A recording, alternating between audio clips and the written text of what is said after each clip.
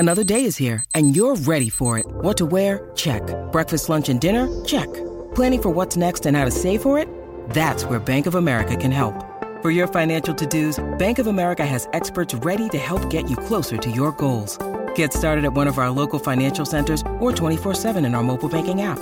Find a location near you at bankofamerica.com/talktous. What would you like the power to do? Mobile banking requires downloading the app and is only available for select devices. Message and data rates may apply. Bank of America N.A., member FDIC.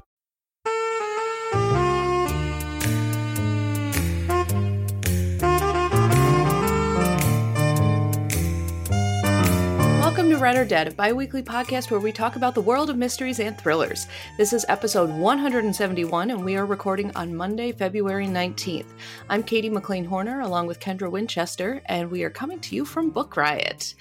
Hi, Kendra. How are you doing today? I'm doing all right. How are you doing? Mildly jet-lagged, but not too bad. I had a short vacation over the weekend. It was like 4.5 days, so I just flew back from Florida this morning, and I am very tired. So we'll see how this recording goes. But yeah, my energy has just kind of, like, I was doing okay when I came home around mid-afternoon, and then everything just kind of like seeped out through my ears. So we'll see. We'll see how long I make it tonight. It happens. Mm-hmm. Yes, we did a lot of walking. We were in Orlando, so we did 2 days at Disney, and we did a park hopper day at Universal, and lots of standing in line, lots of walking.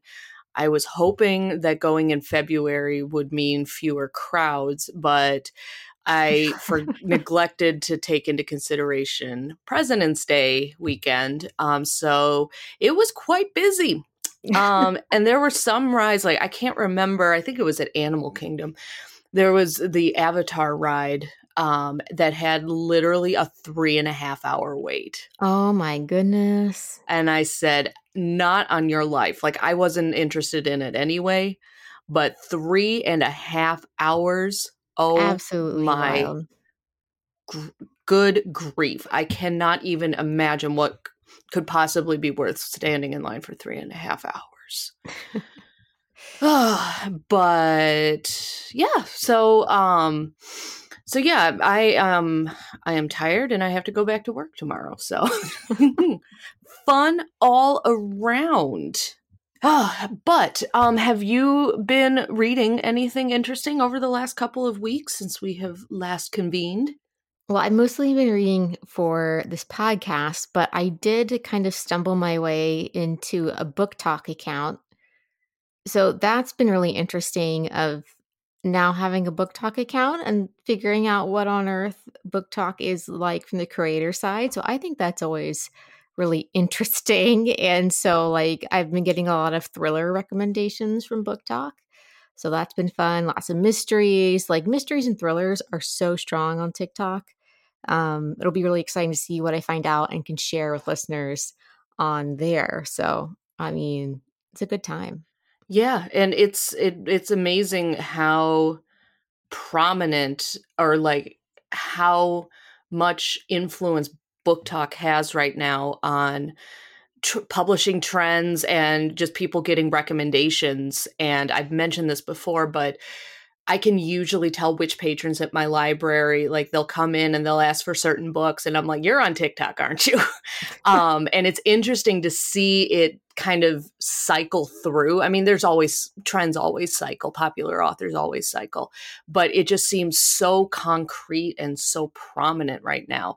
And the books that I've been seeing come up are primarily, at least in terms of our patrons' interests, are romances, historical fiction, and romantasy. There have been a couple of mystery and thriller titles that pop up when you think about which books people are, which mysteries people are requesting. But, like, what, like, have you seen any particular titles that you that stand out to you? Like, oh yeah, these are coming up a lot. I mean, Riley Sager is one that I noticed. I thought you'd be excited about that. I have seen an increase in people asking about Riley Sager. Yes, it's super interesting. I even follow people whose taste may not align with mine just because they have interesting content.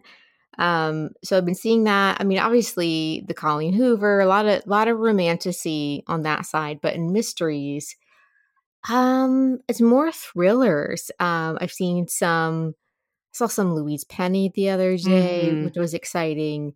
But honestly, a lot of mystery and thrillers that I have like up, I didn't really have an interest in reading per se. So I kind of been interested in why so many people like love these books and like books that I wouldn't have picked up. I'm like, okay, what's going on? I did Hmm. see Alex. Alex Michaelides? Yes, I did see him on there. Yep. And I did not like his most recent book. I was not a big fan. So it's been interesting to see that book hit TikTok. So the fury's all over TikTok, but people either really enjoy it or they really dislike it. I haven't seen a lot of people in between. So I'm interested to see what happens with that. Yeah, his books have been popular for a while, or at least, and I see them on the, best of TikTok or lists, and we get requests for his books a lot. I have only read The Silent Patient, and that was a few years ago, so I haven't read his other two, but I know his name keeps coming up on TikTok and is one of the more prominent mystery authors that keeps popping up. So we'll have to see what happens. I'll be interested to see, at the end of the year, how the Fury does in different lists and things because it is so polarizing. But that's kind of that's part of the interest, right? Is that Hmm. on TikTok people are free to give their views on a book or different things. So that's been really fun. Yeah. And generally, middle of the road reviews are not going to get as many clicks as people who either full out loved a book or people who full out hated it. Yeah, exactly. Exactly.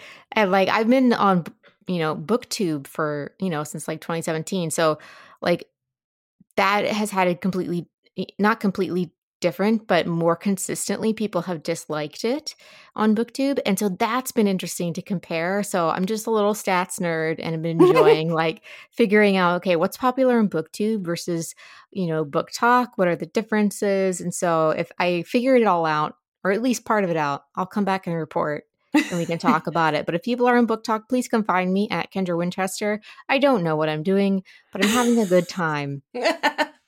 So I would love to know any recommendations you have. I did a TikTok today about, Beyonce's new song is trending, right? So I did a song of books set in the South by Black authors, and Attica Locke was like first book. Um, and so, yeah, so that's exciting. Well, you are just throwing me a fastball right down the middle of I the plate am. for a segue into our next segment, but we've got a couple of sponsors to get to first. Do you want to give us our first one? Yes. So we're going to leave. This is like a cliffhanger. So, Book Riot is known for the Read Harder Challenge, and this is the 10th year for the Read Harder Challenge. So, if you want to work through the 24 tasks, that's 2 tasks a month on average, obviously. And it's meant to expand your reading horizons and diversify your TBR in a lot of different ways. So, you so what we're talking about today is that they now have a new newsletter for the Read Harder Challenge. It's called the Read Harder Newsletter, as it says on the tin. And what it will do is give you recommendations for the different prompts. So if you get stuck, there's recommendations. And if you subscribe to the subscriber option of the newsletter, you can also have like these little there's like these little chat things that you get access to, and then you can ask your fellow subscribers what they recommend for a particular challenge. It helps you problem solve and complete the challenge. If you see a book is trending, which is something that I see a lot, and people are really reading this book for a particular challenge, you can join in the conversation. There are so many different options, and you can find a community that's equally passionate in finding a more diverse selection of books to read. So definitely check out the Read Harder newsletter. So visit bookriot.com/read harder. That's bookriot.com/read harder. All right, let's go ahead and take a quick pause for our first official sponsor. This episode is sponsored by The One That Got Away with Murder by Trish Lundy. Robbie and Trevor Cressmont have enough wealth to ensure they'll never be found guilty of any wrongdoing, even if everyone believes they're behind the deaths of their ex-girlfriends. And let us all take a collective angry sigh at that. Lauren O'Brien, the new girl at school, has a dark past of her own, and she's desperate for a fresh start. Except when she starts a relationship with Robbie, her chance is put in jeopardy. During what's meant to be their last weekend together, Lauren stumbles across evidence that might just implicate Robbie. And after a third death rocks the town, she must decide whether to end things with Robbie or risk becoming another cautionary tale. This is an edge-of-your-seat YA thriller that's perfect for fans of Karen McManus and Holly Jackson. Make sure you pick that up now wherever books are sold. And thank you once again to The One That Got Away with Murder by Trish Lundy for sponsoring today's show. Today's episode is brought to you by Greenleaf Book Group. No summer vacation should be without a great read, and I don't know about you, but I am partial to mysteries and thrillers for my hot month reads. It's hot girl reading summer, always over here. And from the award-winning librettist of Legally Blonde, the musical, and the screenwriter of Freaky Friday, Heather Hach, comes the page-turning psychological thriller, The Trouble with Drowning. So when author Eden Hart floats into Tucson's Antigone Books in all her dazzling perfection to give a reading, Kat, a struggling writer, can't help but compare herself. Thankfully, Kat's life starts to take on its own Eden-like glow when her literary future takes shape and she falls madly in love with Jacob.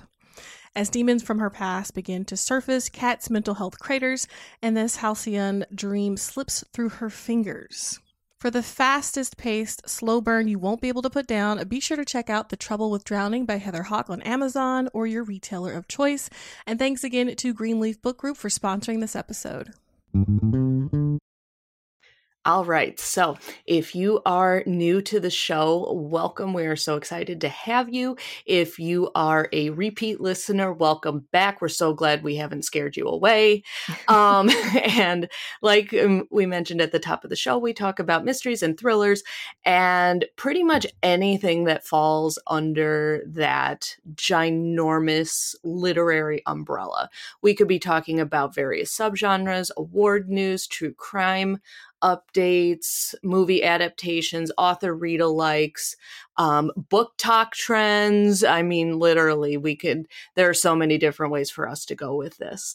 And if you have listened to the show before, you know that this is always the part of the episode where we put out a call to our listeners to let us know if you have any ideas for future episodes. We truly do use these ideas, particularly when we're stuck, which happens maybe more often than you might think, coming up with what to talk about for the next episode. It's a great way for us to know what you, the listeners, would like to hear more of. It's a great way for us to expand our own reading horizons. And it's been a really good, it's been a really good strategy over the years. So if you do have any ideas or show suggestions, you can shoot us an email or reach out to us via social media. We're going to have all of our contact information at the end of the show and in the show notes. So don't worry about getting it down right now. We just put out the call ahead of time to get those creative juices flowing. You're also welcome to just pop over and say hi, even if you don't have an idea for a future episode. We love hearing from our listeners regardless. And if you enjoy this podcast, definitely leave us a review over at Apple Podcasts so that other people can find us. And then, as I hinted before, so the segue to the first part of our episode is the segue was Attica Locke. And Attica Locke announced a couple of weeks ago that the third book in her Darren Matthews trilogy will be coming out this year.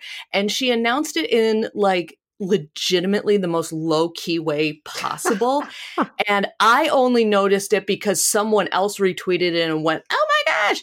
And because she included it in just a tweet about, hey, my first two Darren Matthews books, which are Bluebird, and Heaven My Home, They are on sale at Amazon if you get the Kindle copy. And oh, by the way, the third book in the trilogy comes out later this year. And so people who actually read the whole tweet were like, what? And that was how that came onto my radar. I did not know it was coming out this year. So I literally don't have any other update. I don't know when it's coming out. She posted another thing. Again, it was pretty low. It was low key. It was like, it was like folded into another tweet, like a related tweet, but it was like full. It wasn't like the main thing. There was no big announcement, at least not that I saw. But if you are an Attica Locke fan, get excited because yes, the third book is coming out at some point this year. And if you have not yet read Bluebird, or Heaven My Home, get on it. Definitely. Because they're both excellent. Yes. I'm so excited. I heard rumblings that another one was on the horizon, so I'm so glad that she's confirmed it, and this year. I mean, that's amazing. Yep. I get excited when I see something like some kind of book news and it's like coming out this year, and I'm like, oh yay! Because normally it's not like coming out at some point in 2025, maybe. Exactly. Oh my goodness. Well, I guess we also have other news. So we have the Agatha Award nominees for 2024 have been announced. Now, these are books that came out in 2023, so just FYI. And there are so many different categories for this award, but it describes that the Agatha Awards honor the traditional mystery. So if you, as many of you have mentioned in messaging us, that you love traditional mysteries, that's just your jam. And if this is what you want, I definitely check out the nominee list because that will give you an incredible TBR. I mean, I went over these different books and I was just, there's just so many great ones. So some of the categories are Best Contemporary Mystery Novel, Best Historical Mystery Novel, Debut, Nonfiction, Children/Young Adult, and Short Story. So many different types of mystery books. So from the list that I want to highlight, of course, we have Sujata Massey for The Mistress of Bhatti House, of course, May She Reign Forever. And that we also have Enola Holmes, the latest installment. I don't know what number we're on at this point, but it was nice to see Enola Holmes there. What was some of the ones that stood out to you, Katie? Well, yeah, obviously Sujata Massey for sure. Gigi Pandian and The Raven Thief. That is nominated for Best Contemporary Mystery Novel. For under debuts, Nina Simon's Mother-Daughter Murder Night, which was one that caught my attention just by the title alone when it came out last year. I think it was also selected for one of the big book clubs, like Hello Sunshine or Good Morning America or something like that. So that one, I remember seeing that come up when they made that announcement. There under nonfiction, there's not one but two different titles about the life of Edgar Allan Poe. So Warring Poe books. That's exciting. Yes, Warring Poe books. Yeah, puns are not usually my thing, but I'm sitting here trying to come up with a pun for that. Yeah, so a lot of the authors I am actually not as familiar with. They definitely do trend towards the quote unquote cozy end of the spectrum. So if that is where you like to hang out, you may recognize more of these authors than I do. But as always, award winners are fun, but the nominee lists are where the real fun is because it just so many options to make your reading list explode. So hashtag sorry, not sorry. But yeah, definitely take a look at the list. We'll have that linked in the show notes. Yes. All right. So for this episode, we as in Kendra and I were talking, I think during our last recording after we finished, about how both of us are really digging True Detective Night Country. Now, I will say just real quickly, I have not yet seen the last episode because I was gone. my husband and I are going to watch it either tonight or, sometime this week, but we're going to finish it. So no spoilers. But talking about the show made us decide that even though it is still cold in many parts of the world, we were inspired to pick up some cold weather thrillers. Yes. Look, Night Country is amazing. I think it is the best season of True Detective they've ever made. I'm throwing the gauntlet down. It's so good, and it covers so many different areas, from the, MMIW, the murdered and missing Indigenous women and girls, like from that movement to talking about, crime rates in Alaska and what that looks like, and just all sorts of different things that I just had, no idea about. And I feel like it covered so many different things in such an incredible way. It was creepy. It was delightful. It was meaningful. It introduced us to the word corpsicle. Let me tell you, there's this one moment where there's we'll just say a frozen body, and someone grabs onto it and something breaks off, and I screamed out loud. And my husband was like, "What?" I'm always going, "It's nothing. It's just the TV." Yeah. So, it was, it's a great season. So very excited about that. But yeah, inspired, not inspired the writers, but inspired us to lean more towards cold weather books. And there's one that, we didn't do this intentionally, but we are both kind of featuring books by the same author. And I think that's great because we're kind of going to book club it a little bit. And that's very exciting. Yeah. Well, with that, let me go ahead and jump in because I picked the first book, books 1 and 2 in the series, and I have mentioned it before on this show as one that I have been meaning to read, and I finally got around to it. And that is City Under One Roof by Iris Yamashita. And this came out, I want to say just about a year ago at the beginning of 2023. And the premise just intrigued me immediately. And then as my husband and I started hypothetically and then more concretely planning our vacation this year, which is going to be to Alaska, which is where this story takes place, I was like, oh my gosh, I have to read this book. So this book takes place in the fictional town of Point Meteor, Alaska, where everyone who permanently lives in town, they live in a single high-rise building, and everything is contained within the confines of this large building. General store, there's like a bed and breakfast that occupies several rooms on a particular floor. There's the school is there, like everyone lives in this building. And this is actually based on an actual town in Alaska. And for the life of me, I cannot remember the actual name of the town. But this is an actual place where most of the residents live in this single building.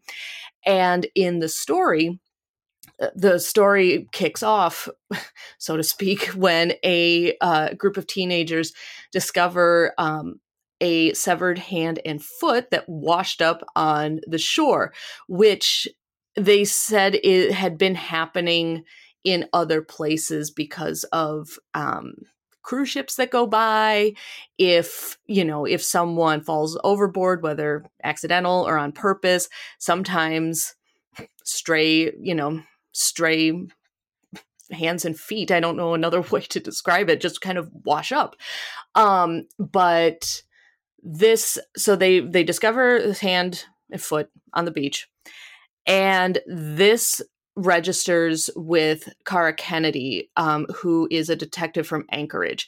Now, she is not actually she's like on suspension or, leave kind of thing, but she gets wind that this has happened, and she thinks that this may have a connection to the disappearance of her husband and son from a year ago.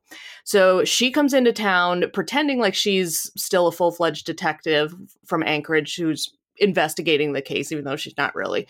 And then while she's in the town, there's a blizzard that closes down the tunnel, which is the only way in and out of the city, which is another feature that is actually a thing in Alaska. There's a tunnel that switches direction every like half hour or something like that. And it is the primary way in and out of, a certain area near Anchorage.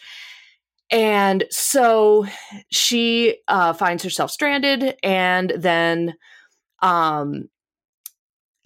there are other things that show up. She learns more about the residents. Pretty much everyone has something to hide. Is this connected to the disappearance of her husband and son? You'll have to read the book to find out. But I really liked this one.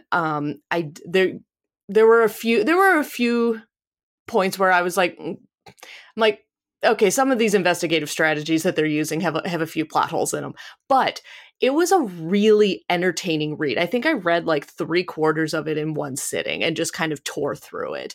And this book is one that you read for the sense of place. It is so unusual that it's fascinating, absolutely fascinating. And like I said, it is based on a real area in Alaska.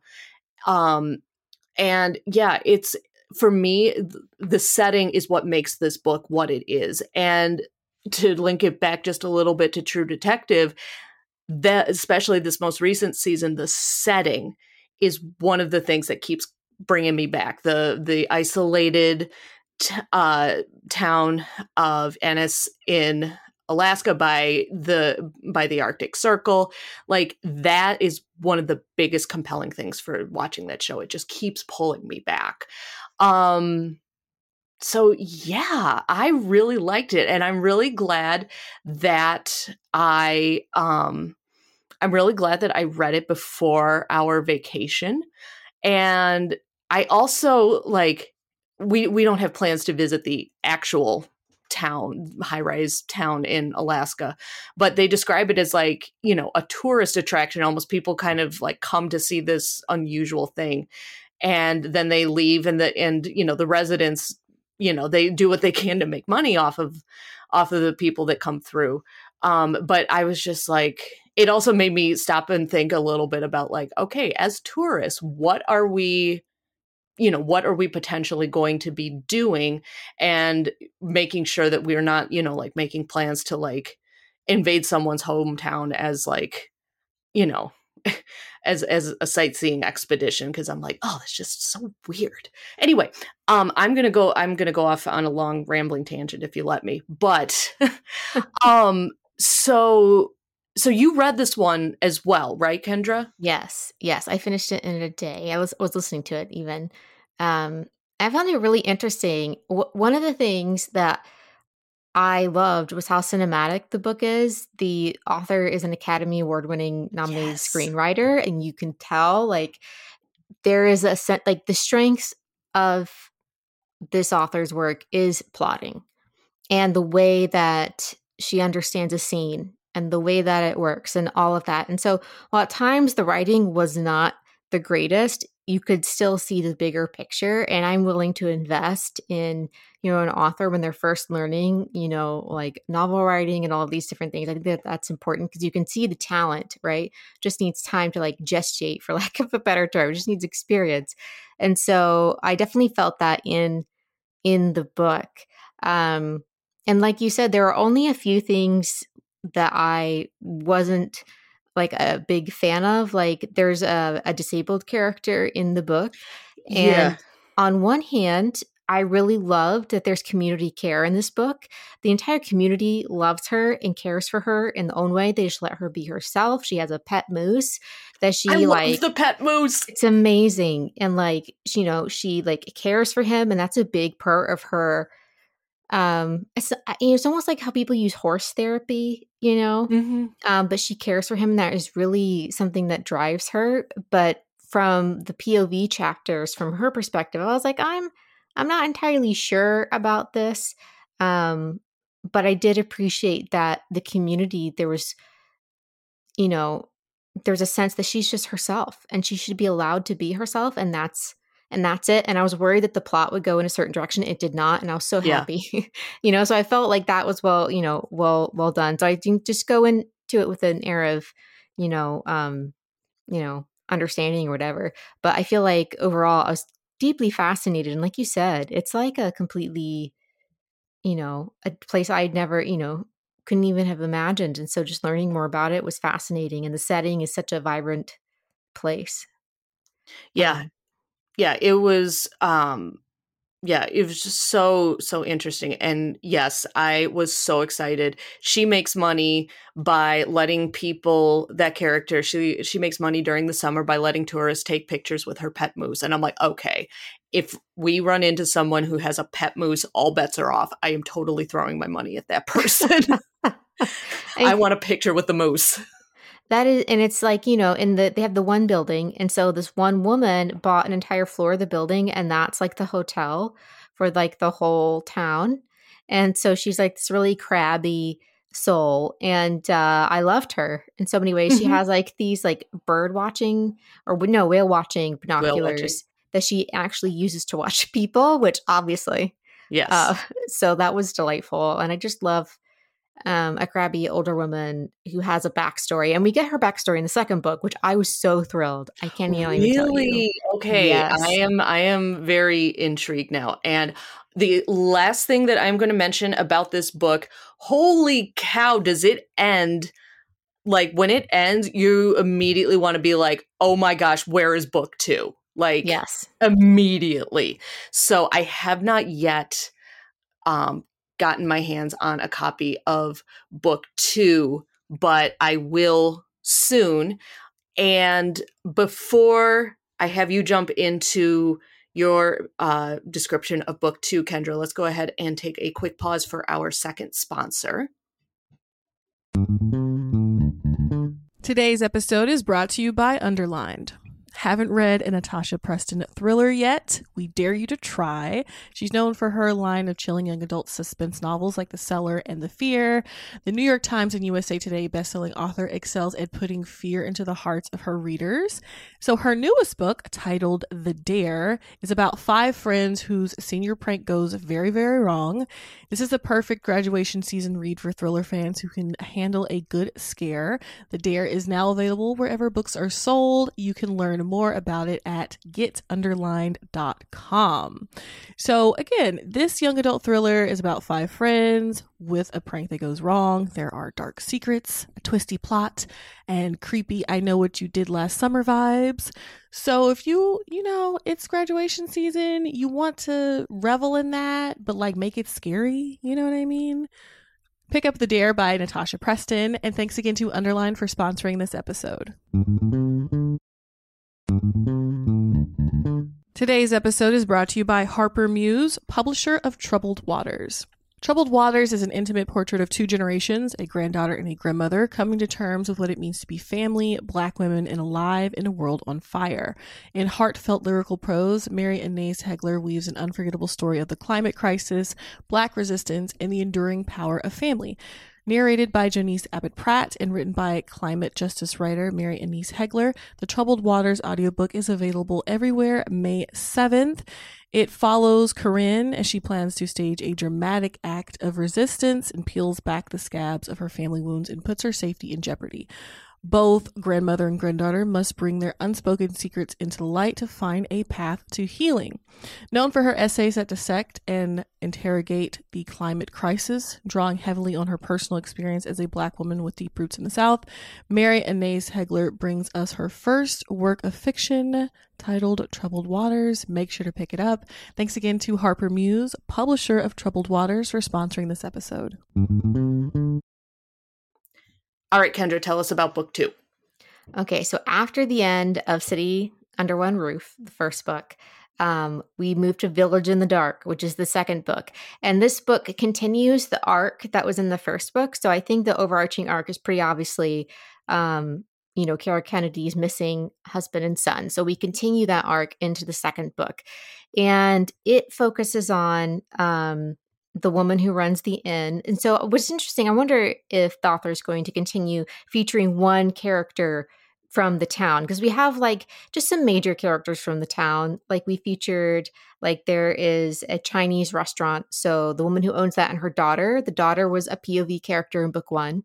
And Lonnie was, the woman with intellectual disabilities. She was a POV character in one. So this time we get the innkeeper, and she has an incredible backstory that right up front, I think in the first book, it mentions that she's been to prison. So we find out why she's been to prison. I won't spoil it. And so some of her past comes forward in the mystery. And the mystery is definitely delving into more of Kara Kennedy's investigation of her son and her husband. And then we also get a brand new character. Her name is Mia, and she is of indigenous descent from Japan. So I think it's the Ainu people in Japan. They're an indigenous people group there. And so somehow like her mom is from there, and she met this, white guy from Alaska, and they got married and they moved to Alaska. And so she often passes as Native Alaskan. And so she is trying to make her way through the world, coming from an incredibly isolated village of mostly indigenous people. So it's really fascinating to see Mia move through the world and how like that connects with Kara's story. You continue to see, Yamashita's understanding of like plot. It just continues. It feels so tangled in the middle of the book, but then like she begins to like, oh, okay, this is how it's going to end. And it's just been very impressive on that part.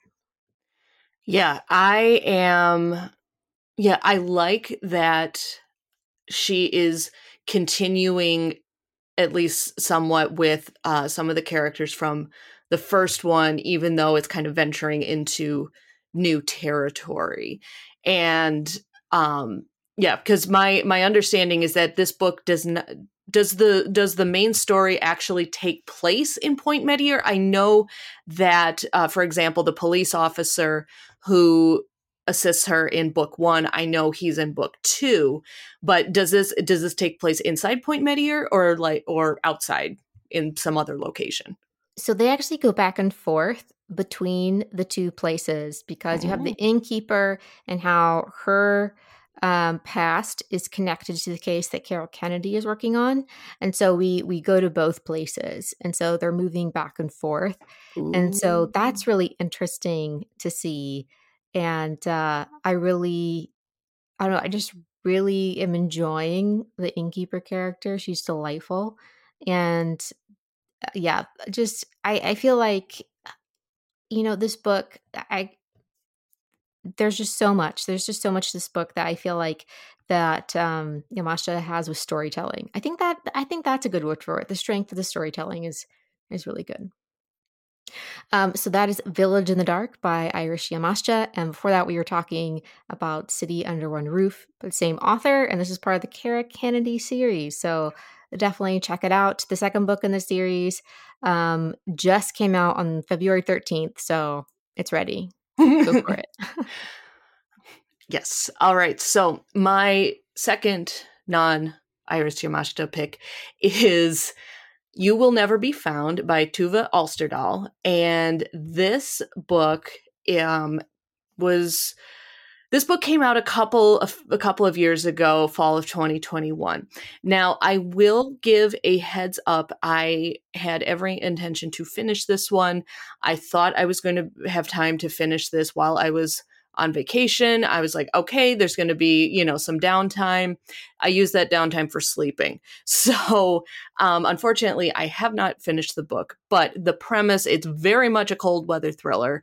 And I think it very much connects with the themes. So the basic premise, so this is actually the second book in a series. So we have Ira, who is a detective in Sweden, and she first appears in the book We Know You Remember. And in this book, so far, they make references to the story and the events of book one, but so far it is not essential to your understanding of the story in book two, although it does indicate some spoilers about what happened in book one. So if you are very much a series person or think you might want to read book one as well, maybe read that one and then come back to this one, because they do mention some key details. But anyway, so there is a small mining town in Sweden north of the Arctic Circle. Again, geographically speaking, we are in True Detective Night Country territory. And the residents of this mining town are being relocated, I should say, because the mine that the town grew around is kind of collapsing on itself. And so like streets are being taken out and buildings. And so people are relocating and before the ground falls out from underneath their house. And there are still a few people that are hanging on to their homes. And at the beginning of the book, there are two men in town, and they hear a sound coming from a basement, and they break a window, and they find a man in the basement curled up in the corner. Now, it says 700 kilometers away. I don't know what that is in miles, because of course we don't use the metric system in the US. But that's where we come in with Ira. She is investigating the disappearance of a man. His ex-wife has reported him missing. His daughter has tried to find out what she can. They search his apartment. They don't find any signs of a struggle or foul play. But then if, you put two and two together, they realize someone comes across the man in the basement who unfortunately has died. And they're like, oh, this is the missing man we've been looking for. And it turns out something foul did indeed happen to him. And yes, so that is kind of that's the point where I am at, and they're starting to put together the clues to figure out, okay, what happened to him, because they can't pinpoint all of his last moments. Like his last known location was from a cell phone signal like 2 days before he was reported missing, I think. And then interspersed with this story, there are a lot of character moments from Ira and the other characters as well. You get information about her family life in a couple of ways. You get some information about the relationships that she has had with some of her coworkers, the affairs that she's had, which is a small connection, but if you've seen True Detective Night Country, you'll understand the connection there. Now, I will point out that some reviewers have said that, like, if you read the synopsis, that's like on Goodreads, for example, it is more. It suggests that there's more. It focuses more on, like, an affair that she has with a coworker, but they're like, no, not really. And part of that is also the writing style. If you've read Nordic noir, it is very, is bleak. It's very straightforward. It's the translations are not particularly, it's these types of books are not usually very, flowery and descriptive language. It doesn't necessarily appeal strongly to different emotions. It's a very straightforward type of storytelling. So if you read the synopsis and you're thinking you may think that the affairs and the connections that she has with her coworkers You may think that it makes up a bigger part of the story than it does, or that other people have said it does. So just something to be aware of going in. But yes, what I have finished so far has been very interesting. And as they have started to gather evidence and talk to people, and starting to find actually helpful information, they talk to a lot of people who don't have helpful information, or at least as of right now, it's not helpful. So as they are starting to find more, useful clues, I'm like, okay, it's it's picking up, and is getting more and more interesting. But this one, again, strong sense of place, strong, like the setting and the the temperature is very, very prominent. And I think that that's the case with, I think, all of our picks, or any book that we had picked for cold weather thriller, the setting, the weather, the location, that is one of the big driving forces of these stories. But again, yeah, this book is You Will Never Be Found by Tove Alsterdal. And this is the second book in the series. If you want to read the first one, that is called We Know You Remember.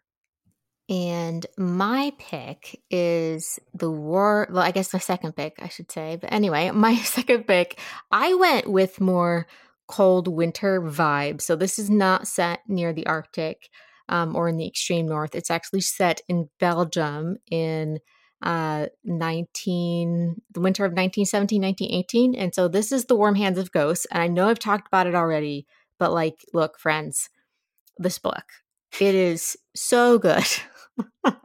I know if you listen to other Book Riot podcasts, you've probably heard Liberty talk about it as well. But I wanted to talk about it because in, True Detective Night Country, there are supernatural elements to the story that you're kind of sitting on the edge of how is this involved? And so that is kind of how the horror elements of this story are part of it as well. So it's during World War I. We have Laura, who is a nurse, and she is returned to Halifax, Canada, where she's from, after being injured on the front. She was working as a nurse on the trenches, and while she's there in Halifax is attacked, and her parents die almost instantly. And so she is still trying to figure out her life while helping care for the wounded there. But then she receives the effects of her brother, Freddie, who is still in the trenches as a soldier. And it's not right. There's just something off about it.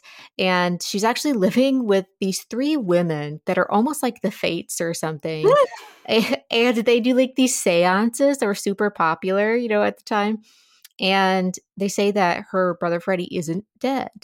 And so she gets a little note with it from some unknown person that says, Freddie, something about Freddie being alive, and that, they're going to try to return him, or Freddie isn't completely gone. Anyway, it's a very cryptic message. So she decides to volunteer to go back to the front lines, even with her injury of being, shot in the leg. She got shrapnel in her leg. Anyway, so she goes back. And so we get her story, and then we alternate with Freddie's perspective from several months before. And so we're going back and forth. And one of the things that I think is really interesting about this book is the horror elements are actually the reality of war. And I think that that's something that's incredibly difficult to do. The scary things aren't the ghosts in the cupboard, but the realities that human beings have actually lived through. And so what happens to Freddie in the first bit is that he ends up in this pillbox. So it's I don't know, some sort of tank machine thing. And it's so tiny, and that's why they call it a pillbox. He and a German soldier are stuck in a pillbox, and it's so freezing, and they manage to get out, and their job is to find, safety somewhere. They don't know what direction they're walking in, but it's chapters of them in the winter, wet snow. It is very cold. It's so there's all the supernatural elements. So I feel like it's such a great fit of cold weather because,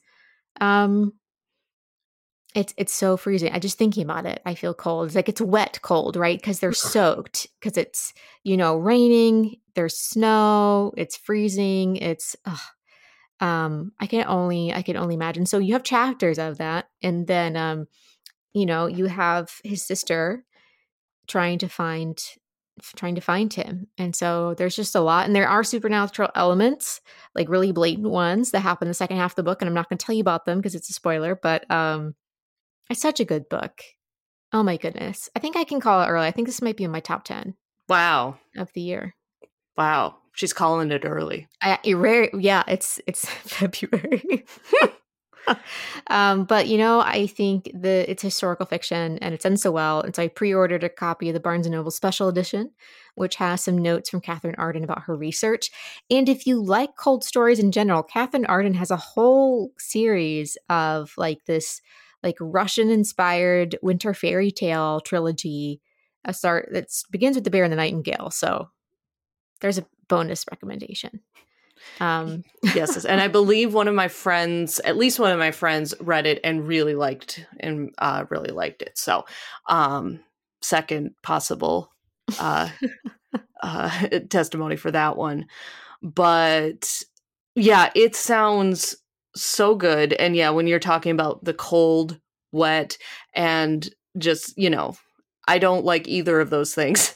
And even though I have never had to go through the extremes of warfare and having to survive those things, just my very, very, very limited experiences of trying to shovel my car out from the parking lot. I know it sounds flippant for me to say that, but it is one of the most miserable feelings to, the cold, the wet, and when you have those two, it just seeps into your bones like nothing else. Yes, for sure. And there's just all sorts of creepy elements. And I just really love that Katherine Arden leaned into horror after her middle grade horror series. So absolutely love The Warm Hands of Ghosts by Katherine Arden. All right. So if any of you have other cold weather thrillers or True Detective read-alikes that you'd like to send our way, please do. I actually checked out a stack of books knowing I wasn't going to get through all of them or any of them before the podcast, but I had so many that I could possibly choose from that I was just like, why choose now? So there are so many options here. And which is good for me because I want to kind of keep riding those True Detective vibes for as long as I can. So with that, really quickly, we have our new releases, and my new release the one that I picked is actually one that if we had more time for our most anticipated episode, I would have included this one in there, but there was just so much competition. Anyway, this one is called Island Witch by Amanda Jayatisa, and this one is out on February 20th. So by the time you listen to this episode, it will be in stores. It is set in 19th century Sri Lanka and is inspired by local folklore. So you have Amara, who is the daughter of the village demon priest. And so she has usually kept to herself. But this is taking place during a time of heavy colonization. The British have come over, brought their religious practices with them. And so villagers who once respected her father have turned on him, but they all still seem to call on him whenever something supernatural happens. Funny how that works out. And so now there is someone or something that is seizing men in the jungle. But instead of going to Amara's father this time, the villages have accused him of actually carrying out the attacks himself. So Amara is trying to clear her father's name, but she is also being haunted by dreams that seem to predict what the attacks and what's happening on the island. And she feels like there is some connection to this episode in her past where she was recovering from an illness and she woke up to hear her mother crying, but no one can find out what actually happened. So Yeah, besides having just an incredible plot summary, this cover is gorgeous. And this was the first that captured my attention first. And then I read the story and I was just like, oh my gosh, I am sold. So I am so excited for this one. And that is Island Witch by Amanda Jayatissa.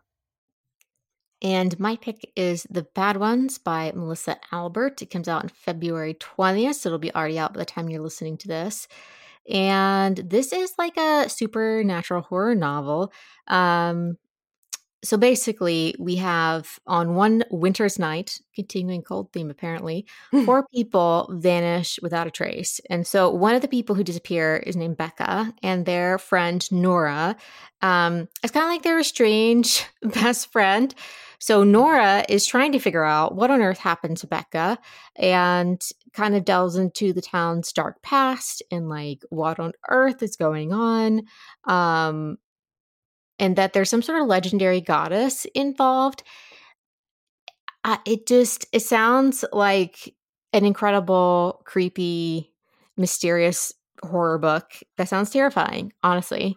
There's like, it's described as an arresting crossover horror fantasy threaded with dark magic.